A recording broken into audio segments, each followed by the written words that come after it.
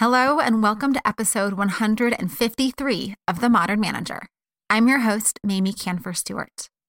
If you are listening for the first time, welcome. I am so grateful that you have decided to give this show a try. And also a special warm welcome to Carly A., Liz G., and Jean M. to the Modern Manager community. If you haven't yet checked out the benefits of membership, head on over to themodernmanager.com/join to learn about the community that we're building and the additional resources and support available to help you be that rockstar manager with a thriving team. Now, today's guests are father and son duo Edgar and Peter Schein. Ed is Professor Emeritus of the Massachusetts Institute of Technology Sloan School of Management. He is one of the original scholar practitioners in the field of organizational psychology and organizational development. He may be best known for expanding our understanding of organizational culture. His books, including Process Consultation, Organizational Culture and Leadership, Helping, Humble Consulting, and Humble Leadership, are translated and published worldwide, and his consulting and coaching has transformed leadership since the 1970s. His latest work, Humble Inquiry 2nd Edition, is co-authored with his son Peter and is an international bestseller. And I have to say that when I had the chance to interview Ed, I was so excited because I am a follower of his work.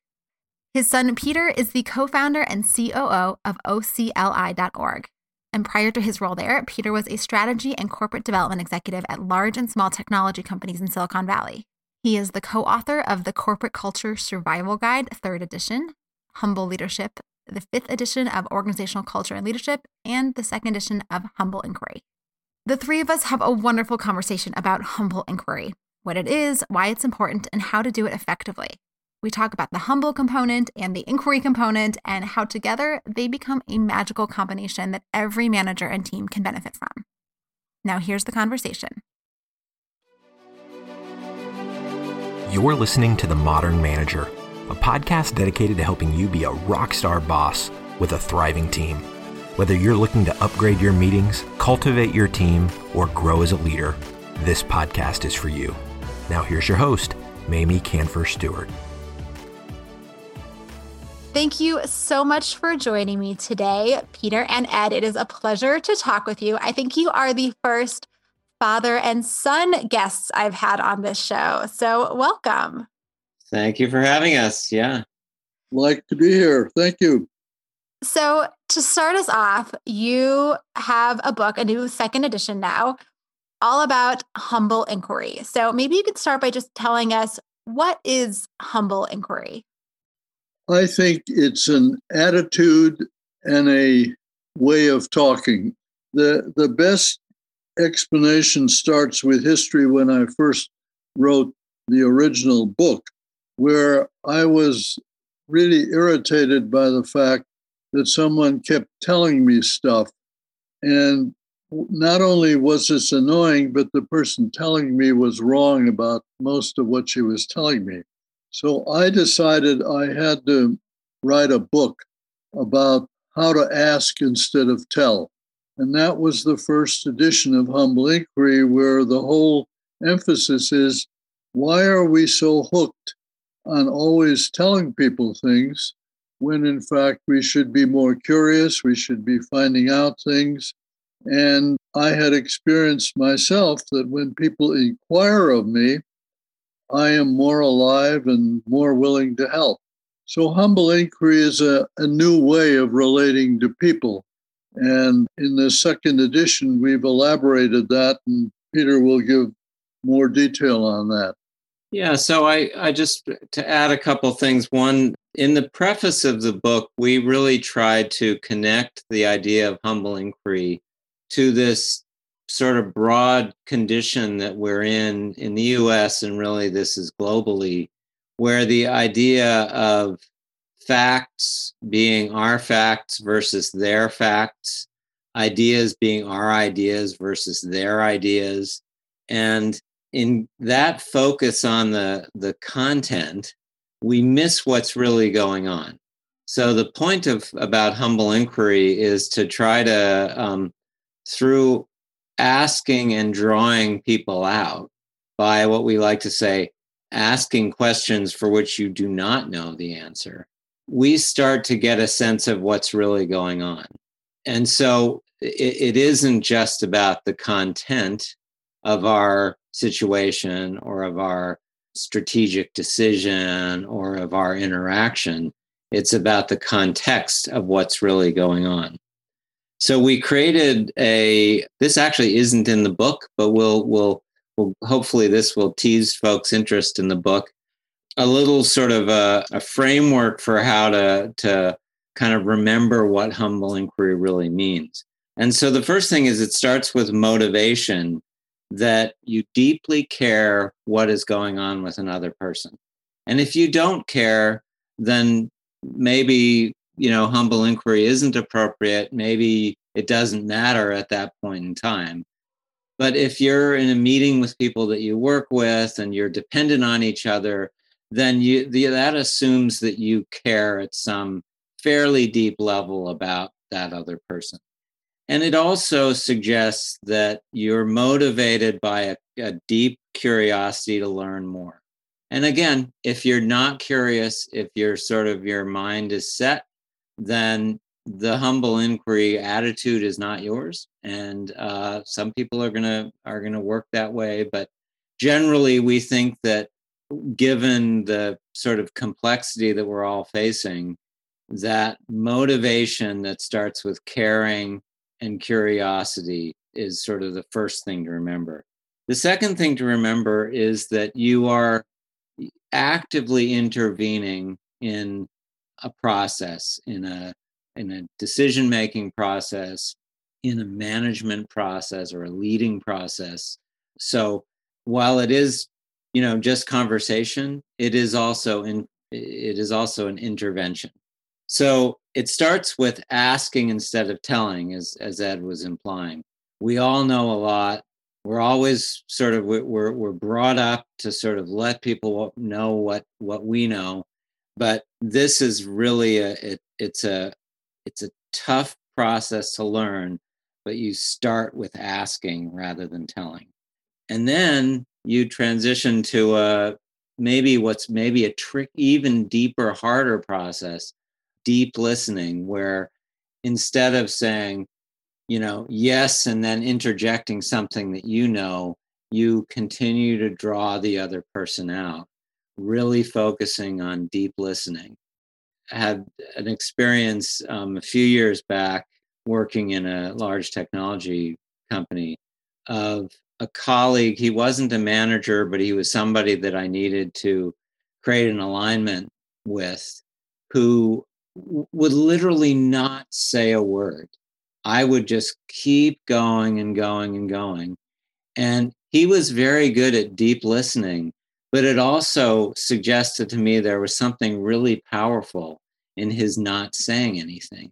By him telling me something, that would have given me either something to disagree with, or it would have given me some power in the conversation. But by him not saying anything, he was much more effective in drawing me out, in getting me to share what I knew. So, and the last thing is that, as part of this humble inquiry attitude, is the idea that you are contributing to moving the discussion or the decision or the strategy forward. And that does require at a certain point that you're able to respond with empathy, so that, again, you continue to draw the person out. You continue to sort of bring out what people know. You bring that out into the group, or you bring that out into the discussion. And then the last point that's, equally challenging, but also very gratifying, is that you start to reveal a little bit about yourself. So this idea of you're expressing empathy to what they're saying, but you're also, in a way, engaging more deeply by revealing a little bit more about yourself. It's a delicate dance, but that idea of motivation, intervention, and contribution, in those ways of caring, of asking, and revealing, are really what's the sort of the broad strokes of the humble inquiry attitude. I'll pick up on that by just giving one major example that just quickly illustrates all three levels. And that is of a a submarine captain taking over a troubled nuclear submarine and getting all his chief petty officers into the room together and saying, I'd like to know what you folks think about what's wrong with this submarine and what we need to do. He cared very much for them and the submarine, but he knew that he needed their information. They, of course, initially didn't believe him, but his body language, his tone said, no, I am ignorant. He admitted his own ignorance. I don't know this submarine. You guys live in it. Tell me what's wrong. Gradually, they opened up, and it created an incredible improvement process over time. So I love what this framework is all about. And I want to go back to this asking and not telling piece, because that was the thing that initially drew me to this concept as I started learning about it.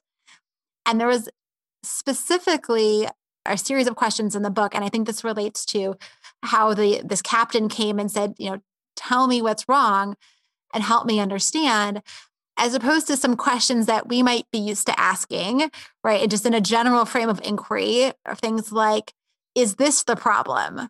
Where we're asking a question, but really we're telling someone something. So can you maybe just explain more about like the difference between questions that fall into this humble inquiry category and questions that fall into other kinds of questions category, or maybe these kind of asking, but really we're telling them something questions? I'll start on that because I think it is a crucial point that people think that anything in the form of a question is okay. And of course, that's not the case, because we are very good at asking rhetorical questions, questions that really reveal what we want to do. So we have a whole chapter in the book, in this new book, that tries very sharply to differentiate what the submarine captain did based on true ignorance and curiosity, and what a coach or a manager will often do. The subordinate, the direct report comes in and says, boss, I've got a problem with this production line. It's broken down again. And the boss believes that she knows that this is because somebody screwed up. So she says very sincerely, well, tell me who the problem is, because we're going to have to discipline them. And she thinks that's an honest question, whereas the direct report knows that it's the machine that broke down. No one was at fault. And he's now got a problem of how to deal with the bosses asking basically a loaded question, a question that was based on the boss thinking she knew what was going on, and it makes the conversation very awkward. So humble inquiry in her case, if she's the kind of boss who has the humble inquiry attitude, would be to say, tell me what's going on. Why are you here? What's on your mind? And not assume that she knows what the direct report's answer is going to be, because she really truly doesn't know. But the temptation to let one's own insight, I know this person, I know where they work, I know the situation, I know exactly what they're going to say, we think, and then we screw up by letting what we think become the topic of the question, rather than truly saying, tell me what's going on.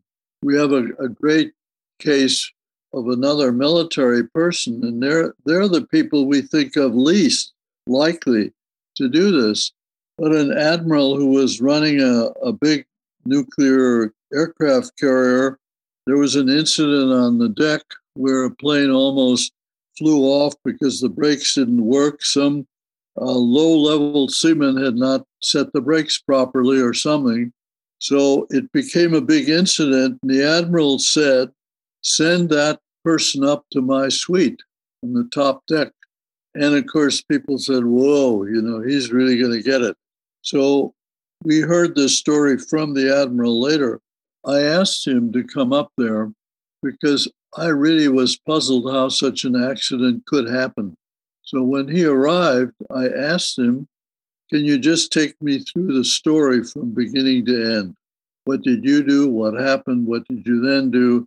Because I'd like to understand how we can do better in this kind of situation. That story got through the ship quickly as, hey, we've got a different kind of boss here. A boss who's not out to punish, but a boss who's out to understand. That's humble inquiry.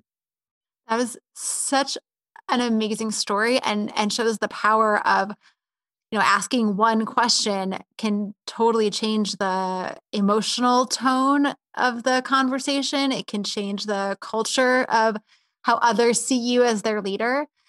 I mean, that's the power of asking the right kinds of questions at the right moments. And it sounds like there's a real link between humble inquiry and building psychological safety. Can you maybe speak to that link? Well, yes, but I want to start with just sort of noting a couple things that we've thrown out the terms humble and ignorant and a bunch of things. This sort of putting, that sound like putting yourself down and sound like you're endowing the other party or the other people in the room with much more power than you have yourself. And so I do just sort of want to quickly qualify what we mean by those. So humble, may well be a personality trait that some of us have and some of us don't. But in our case, we want to think of it just as something that's situationally relevant. So you enter a situation and you embrace the fact that you don't have the answers. And especially now, we use the term VUCA, volatile, uncertain, complex, and ambiguous, because that's the world we live in. If we still believe in a tidy, orderly world, I'll go there any day, but I don't think that's the world that the three of us live in.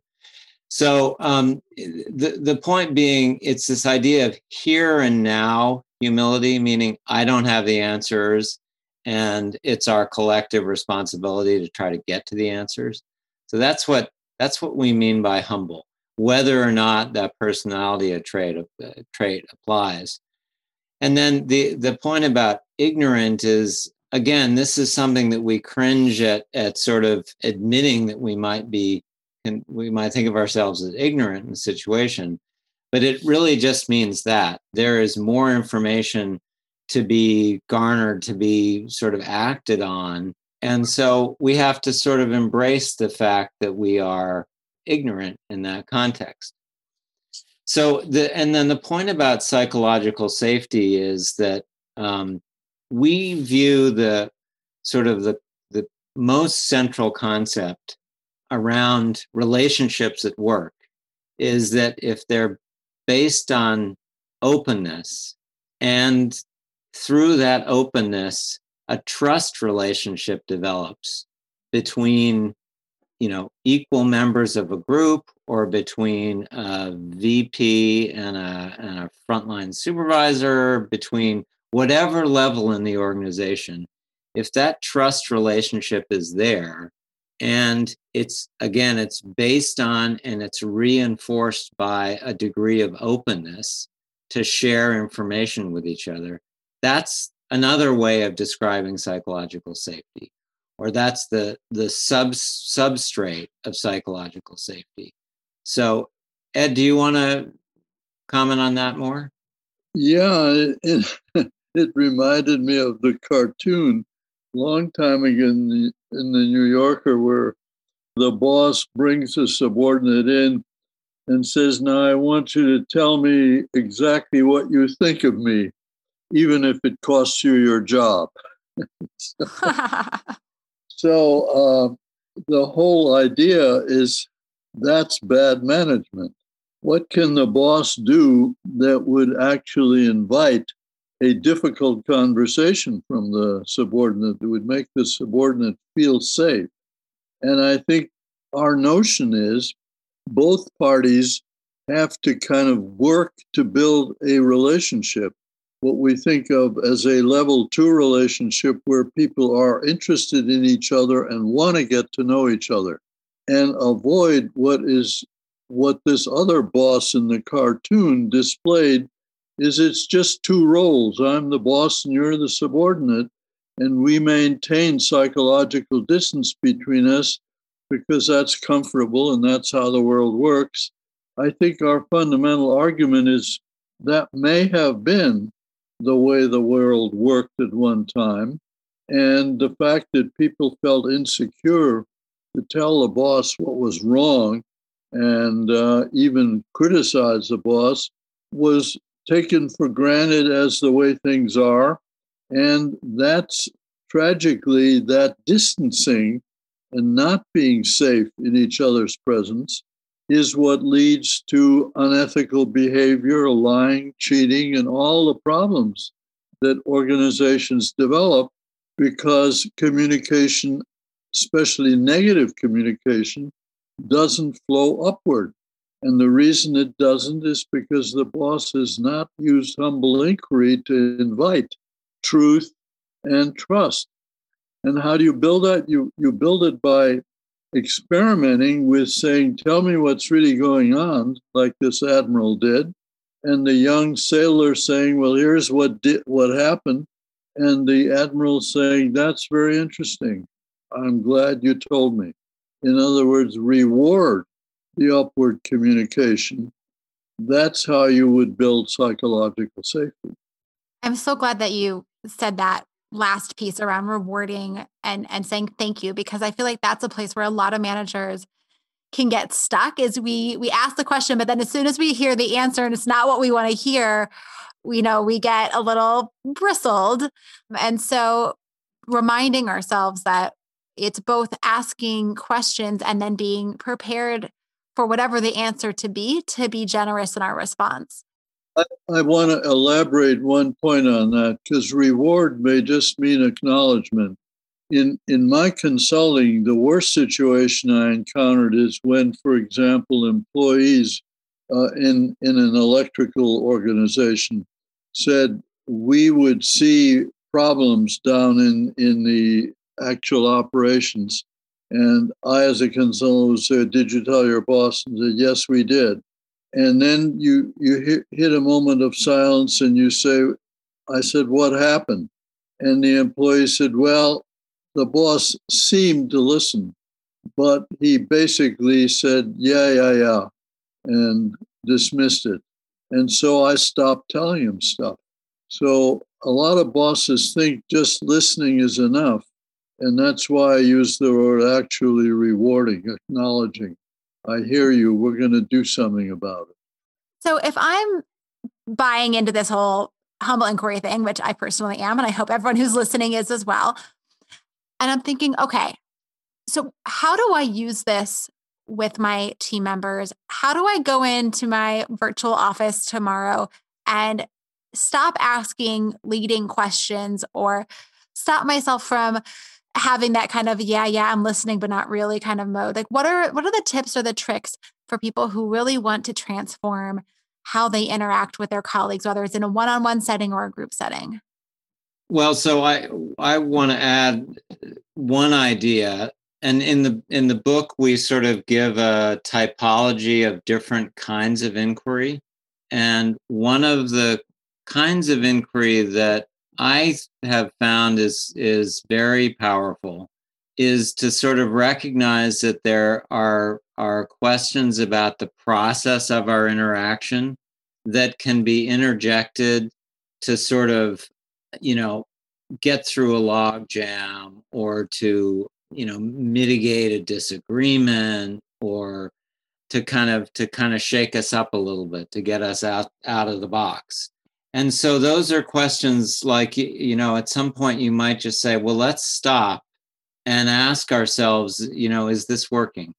Are we making progress?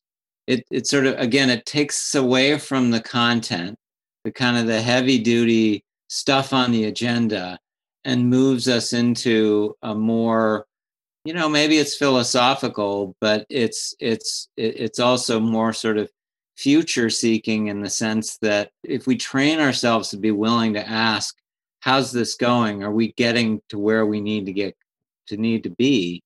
It takes us out of that frame of the agenda, what we like to refer to in our culture books as the technical culture, and it gets us more into the social culture of how's it going, how are we relating to each other, because that's going to pay dividends the next time you're at a impasse or a logjam.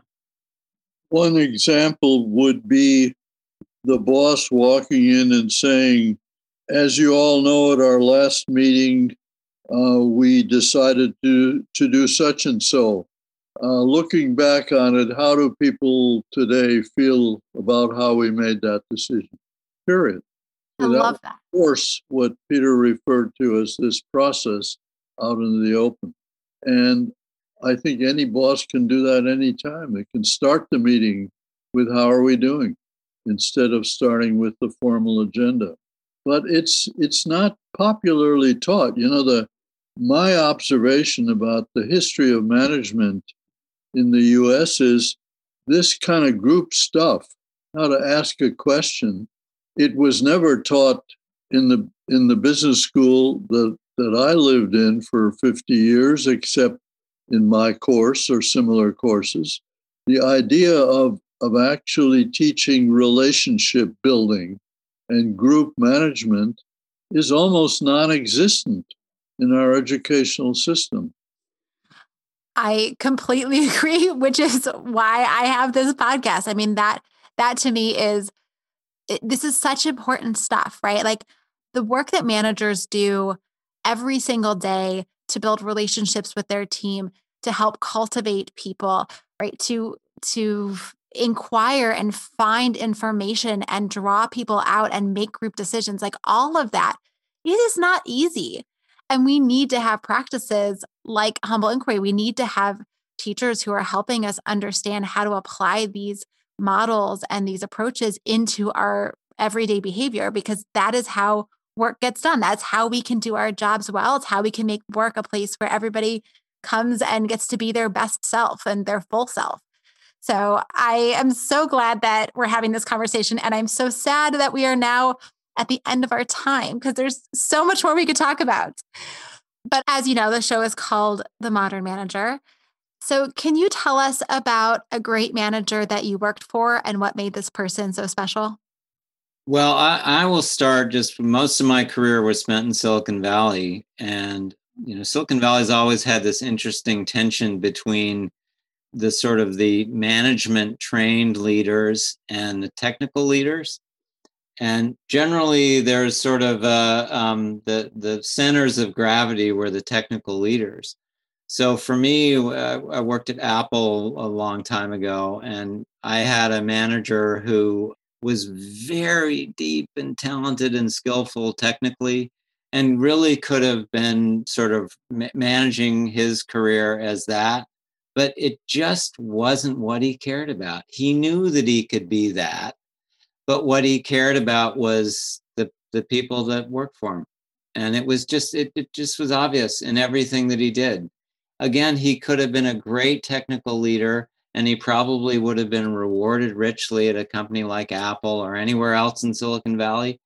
But no, he was motivated and he was engaged, and he was, I think he grew his own sort of personal strength from the strength and the engagement and the happiness of the people around him. This was a guy who clearly knew how to get out of his own way, to sort of leave his ego at home and come into work saying, what's more important to me is that the people around me are feeling fulfilled at work. My quick version of that would be when I came to MIT as a social psychologist, the head of my department, Douglas McGregor, had been there. I asked him for the notes of the previous teacher who had taught this course, and McGregor said, no, I'm not going to give you those notes. We hired you to figure out what to teach managers. That's why you're here. And that paradoxically could be thought of as both tough love and humble inquiry. Those are both such great stories. So can you now wrap us up by telling us where people can learn more about you and your work and where they can get your book? Yeah, I'll just go quick. Our little organization, which is really just a father-son partnership, is the Organizational Culture and Leadership Institute, which is a big fancy name for our little partnership. And so ocli.org is our website, and you can contact us through that. And that has information about some of the different books we've written and some of our projects and our passions. The Humble Inquiry second edition just started shipping from Amazon and other online sellers, and maybe it's in bookstores, but who of us have been to a bookstore lately?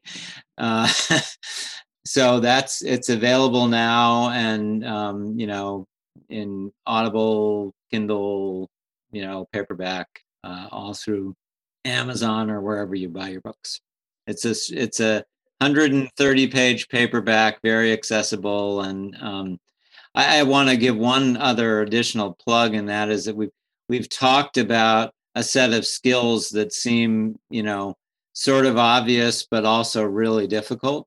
And at the end of the book, we put in a series of exercises that we think will help people in kind of going through the drill of, sort of fighting the impulse to tell, what kinds of questions to ask, and just to sort of start getting familiar with the process and the vocabulary. Thank you both so much for sharing your many years of experience and your wisdom with me today. I appreciate it. Thank you. It's our pleasure. Fun to be with you. What an amazing father and son. Peter and Ed have generously offered 10 signed copies of their book, Humble Consulting, to members of the Modern Manager community. This book is particularly focused at client-facing roles and consultants, but the lessons are applicable even beyond those. To get a copy, you need to be a member and one of the first 10 people to request it. To join, go to themodernmanager.com/join. All the links are in the show notes, and they can be delivered to your inbox when you subscribe to my newsletter. Find that at themodernmanager.com. Thanks again for listening. Until next time. Meetings are one of the most critical components of healthy collaboration, and teams are at the heart of how we work. Meteor helps you use your time in meetings productively, build healthy relationships with your colleagues, and move work forward. To learn how we do it, visit meteor.com. That's MEETEOR.com.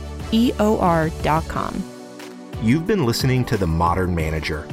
You're already becoming a rock star boss of a thriving team, I can tell. To ensure you never miss an episode, subscribe to the show in your favorite podcast player and join the mailing list at mamieks.com/podcast. That's MAMIEKS.com/podcast to get show notes and other special content delivered directly to your inbox. Thank you so much for listening. Until next time.